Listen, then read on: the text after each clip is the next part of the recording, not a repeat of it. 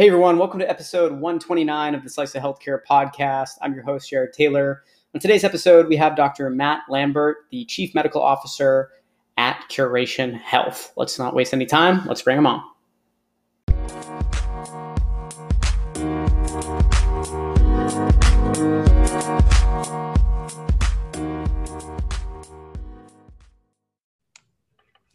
Thanks so much for joining me on the Slice of Healthcare podcast. How are you today? Hey, Jared. I'm good. Thanks for having me. Yeah, I'm excited for us to chat. We had the opportunity to chat a little bit before we started this, so I'm excited to, learn more about you and learn more about your role at Curation Health. And I think we should start things off with, right out of the gate. If you could tell the audience a little bit about your background, I'd really appreciate it. Will do. So my name is Matt Lambert. I'm the Chief Medical Officer for Curation Health, based here in DC, practicing emergency medicine physician. If you throw in residency, I guess I've been doing that for about 24 years now. Still practice part-time. We always feel that with at Curation Health, we feel that still practicing at some level is important, and so I'll continue with that. But whenever the meaningful use and the Affordable Care Act dropped, so I guess that's over a decade now, came to town because there were so many opportunities to make sure that we had as much clinician influence in a lot of the changes that were coming in healthcare technology and healthcare reimbursement. And of course, DC was the natural place for that. And so Kevin was already here. Kevin Colleton, our CEO, was already here. And we had a firm called Clinovations, which helped health systems select, configure, and then drive value from their electronic health records. And we didn't know it at the time. We thought we were just helping that the healthcare system kind of adopt to a lot of the meaningful use things, but we didn't know that we were really learning when you have to examine every process throughout the healthcare sphere. You learn a lot about operations while you're working in the technology. And so that just led to a lot of really cool opportunities around the country, including being Chief Medical Information Officer for New York City Health and Hospitals, largest public health system in the country, and they were going to Epic, and I had the pleasure to lead that group, lead that effort. And then one of the things along the way that we did came across an early HCC calculator. It was a different instance of Epic and Cerner and other electronic health records. And it was a very good offering for us at Clinovations. So much so that the advisory board acquired us, then went from the advisory board to Optum. And that's now the Optum tool, that HCC calculator that we worked on all those years ago. So when Kevin stepped away and decided what was going to be the next step for value-based care, we came up with Curation Health. And Curation Health is really built on a lot of those lessons from what we learned in a decade in the risk space, and figuring out ways to get clinicians to act on it. We say a lot at Curation Health, it's not a data problem, it's a clinical workflow problem. And unless you can get quality information to the point of care with the providers, they're not going to act on it. And you're not going to perform quite as well as you could in this space. You're going to care gaps. You're not going to get the credit for the complexity that you're managing. And so we think that that's a very key way to value-based care. Thank you for sharing that. So appreciate the intro. Yeah, it's a long way. That's a circuitous way to tell a background. But no, that was perfect. Yeah, that was great and super helpful. And for the audience, for anyone listening that's not aware, Kevin, who you referenced a couple of times, the CEO over there, he was on the podcast originally. So people can also go back. And I think listening to that episode and to this episode will really help give a full picture of Curation Health. But thank you for that intro. So one of the things I want to dive into, because I don't think it's talked about maybe that much, and it differs based on the company and the situation. Can you tell us a little bit about your role in particular as Chief Medical Officer, kind of what that looks like at Curation Health? Yeah, anything at a company of our maturation, you have to wear a lot of hats, and that's one of the the really exciting things about that. So the first thing is the rules engine, or what analyzes a lot of the really droves of clinical data. That a lot of it is meaningful, and a lot of it, the majority of it, is noise. Half of all healthcare data is time date stamps. I mean, that's really not very useful healthcare data, right? So I helped. My first role at Curation Health, when Kevin first started up, was to work with another colleague of ours named Nick Redding and work on a rules engine, ways that we can ingest droves of healthcare data and then curate it or distill it down to something meaningful. And we do that through through a rules engine that we have developed, 750 clinical algorithms thus far, growing all the time, getting better all the time, to help distill that down to things that really map, that have a value in a value-based care world. So for instance, there are 65,000 ICD-10 codes. 9,500 of them actually mean something when you look at measuring cost and utilization within a value-based care plan, and that changes every year, right? With the risk model that comes out from CMS. So we constantly shift and change the rules around that, and then we use that as a base for recapture, and then we look at that with other pieces of clinical data, either in claims, either in lab values, in medication lists, or within the electronic health record, because we're very comfortable with where data lays within electronic health records, and we look for things that help get more specific diagnoses or really follow the patient along their care journey. So for instance, last year I was diagnosed with diabetes without complications, but we see now that you now have a certain lab value that signals that you might have renal failure. We'll pull that together and present that as saying, is this a diabetic complication? Because if it is, it needs to be treated a certain way, and it also needs to be captured a certain way to get credit for managing complications. So the first step is managing the clinical rules, working with the team to manage the heart of the enterprise, which is the algorithm. The second piece is making sure that, so we've gone to great lengths to make sure that information is sound, right? The next piece is to really focus on how do we get this integrated into the electronic health record. And again, leveraging all those years at the advisory board and Clinivations, helping providers adopt technology. We learned a lot of their tendencies. We learned a lot of the things that they might do. We learned what is reasonable to ask of an EMR, what is reasonable to ask of an IT shop. And so we've learned ways to get that directly to the point of care. And then thirdly, which is also tapping into my CMIO background, it's change management, right? There's no substitute for some services around that, of listening to folks, helping them and supporting them through change. You've been through so many large change initiatives over the year that you really kind of start to see a lot of patterns and behaviors around that. And VBC is no different than doing a large electronic health record implementation. You have to present the why. You have to make it so that it makes clinical sense to providers.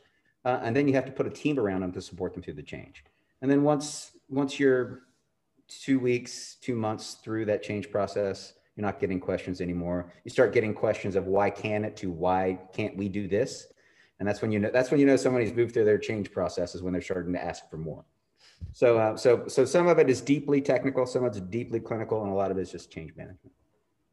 Interesting. Thank you for that breakdown too of the role and kind of everything it entails. And I know that's a tough question to answer because, while you're not early stage, right? Like you're still in that period where you do wear so many different hats, right? And it's actually probably the most fun part because you also end up learning so much. You end up understanding so many different parts of the business because you're doing all of these things, right? So that's cool. Yeah, and getting to watch the team grow, that's another exciting thing too. Getting to watch everyone acquire new skills and learn new things and the team grow. It's everything shaped together. That's really cool. I know you and I talked about this, and I want to reference it. So to let the audience know, you recently wrote an article, and I want to talk more about it. Can you kind of give us, I guess, the summary of what it was what that article entailed? And I have it in front of me here. You were talking about it was on originally. Is this, correct me if I'm wrong, but this is where it originally appeared. Was it His Talk? Readers Write, without a subscription revenue model, hospitals and health systems will cease to exist. Correct. Yeah, that was the original article. Came out on His Talk, and it's made the rounds on some of the other, maybe because of the title, it's made some rounds on some of the other outlets and the other social media. Jared, towards the end of last year, I started getting questions either from webinars or other discussions around what is COVID going to do to the future of value-based care, and somehow I hadn't really thought of that. And so I started thinking about that, and that was actually, I had a weekend off, and I was just had some time to really kind of think through it about what the COVID experience might, how that might accelerate value-based care. And you look at it, you look through the payers, came out of or emerging from 2020. You know, we're still in the tail end of the pandemic here, but at least through the year 2020, payers came out pretty well positioned to financially, and health systems came out of last year really kind of struggling because of decreased volumes. The volumes, we canceled a lot of clinics and made a really quick pivot to telehealth. We canceled a lot of elective procedures, and those are the two real lifebloods for a large health system. Your ambulatory revenue and your procedural revenue. But also, folks have stayed away from a lot of care. And again, in my practice, emergency medicine, we haven't seen those numbers return to baseline just yet. And so you had one entity come out pretty well, and you had another entity come out not so well. And I thought, what is the difference? And the biggest difference is the subscription model. And maybe I spent too much time thinking about value-based care. Maybe I spent too much time around technology because most software companies want to adopt a subscription model for revenue, or a SaaS model, a monthly fee.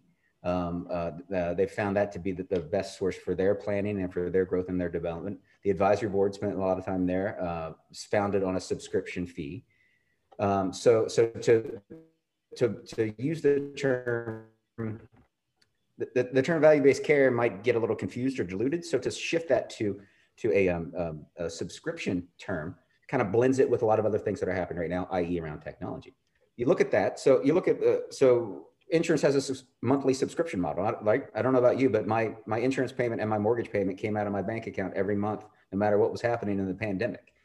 But providers, fee-for-service world, still largely based on heads and beds, largely based on procedural revenue. And then I thought back to, and this is where the shameless book plug comes in. I wrote a book, this is now about 5 years ago. It's called Unrest Insured. It's on Amazon. That talked about the origins of U.S. health insurance. And it was the Blue plan. It was in Texas. It was at Baylor. And the hospital then, and it's funny, in 1929, there were 7,000 hospitals in the country, 2,000 more than we have today. A lot of them were small. A lot of them were charity. A lot of them, that was an appropriate downsizing. But even back then, Baylor Hospital was having revenue challenges. They were having a hard time paying the bills, paying their staff because of an episodic revenue stream. So what did they do? They started a subscription model.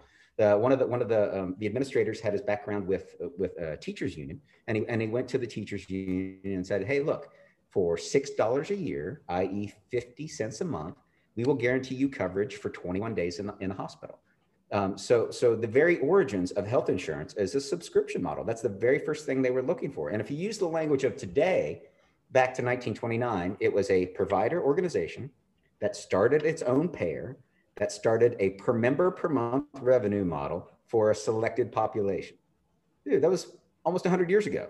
Health systems were looking for a PMPM, a per member per month reimbursement model for population health.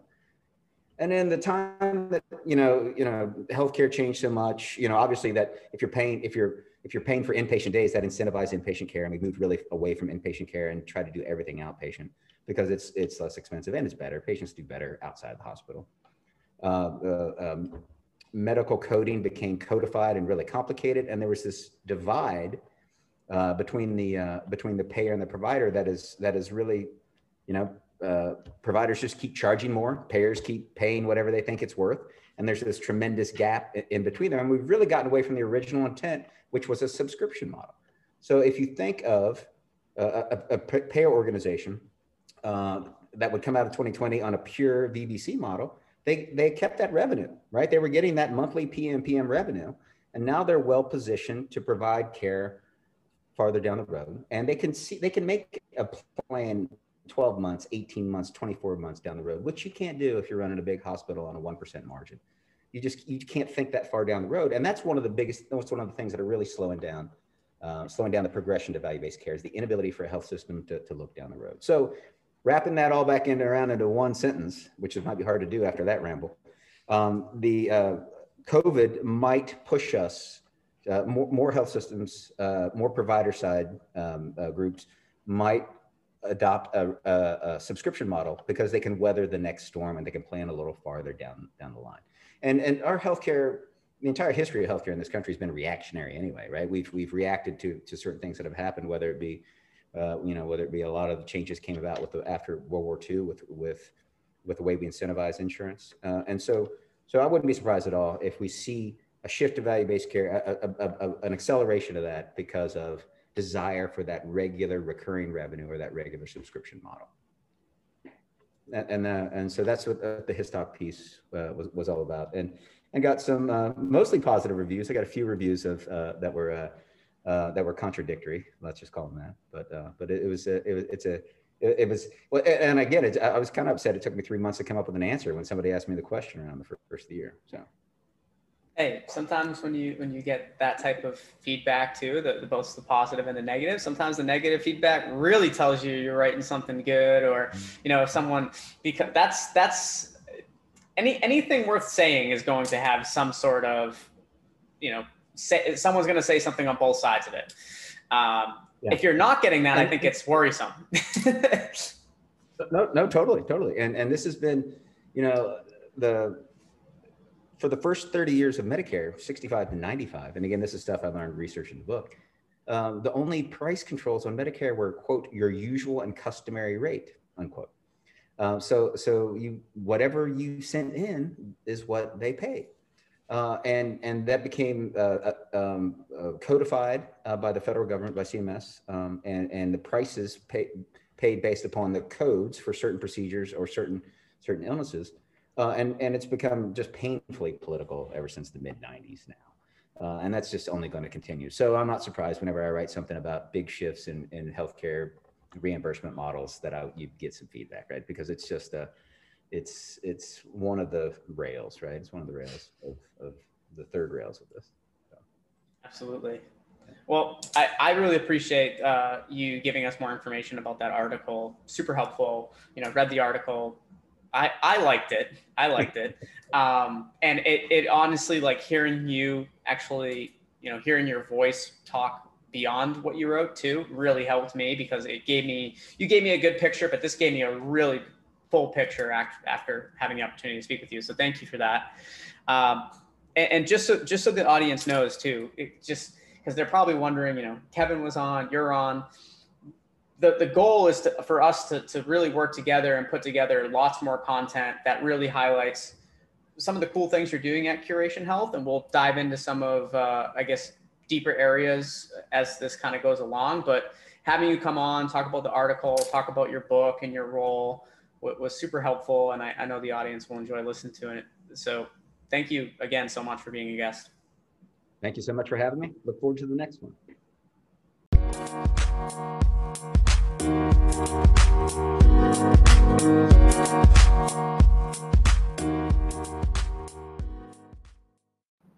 Hey everyone, I wanted to give a quick shout out to our sponsor, Block Health.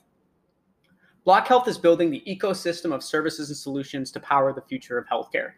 Through their platform, healthcare professionals and organizations can enter, upload, and share core credentialing documents and information. Professionals and organizations then have the opportunity to use that information to order multiple services and solutions like credentialing, state license registration, certifications, payer enrollment, renewals, and more. On average, the Block Health platform saves users 40 to 60% on credentialing and licensing related costs. Organizations can use Block Health as an extension of their team or as their whole licensing and credentialing team. Today, Block Health works with some of the top healthcare organizations. To learn more about Block Health, please visit www.blockhealth.com. That's BLOCHEALTH.com, and follow them on their social channels at Block Health. Thanks for listening.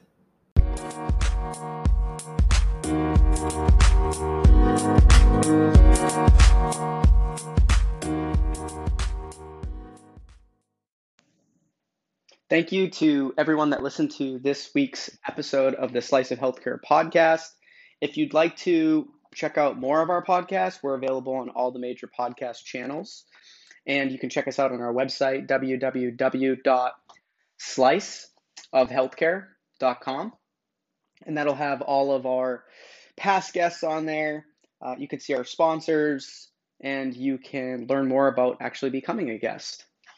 Thanks, and look forward to another episode next week.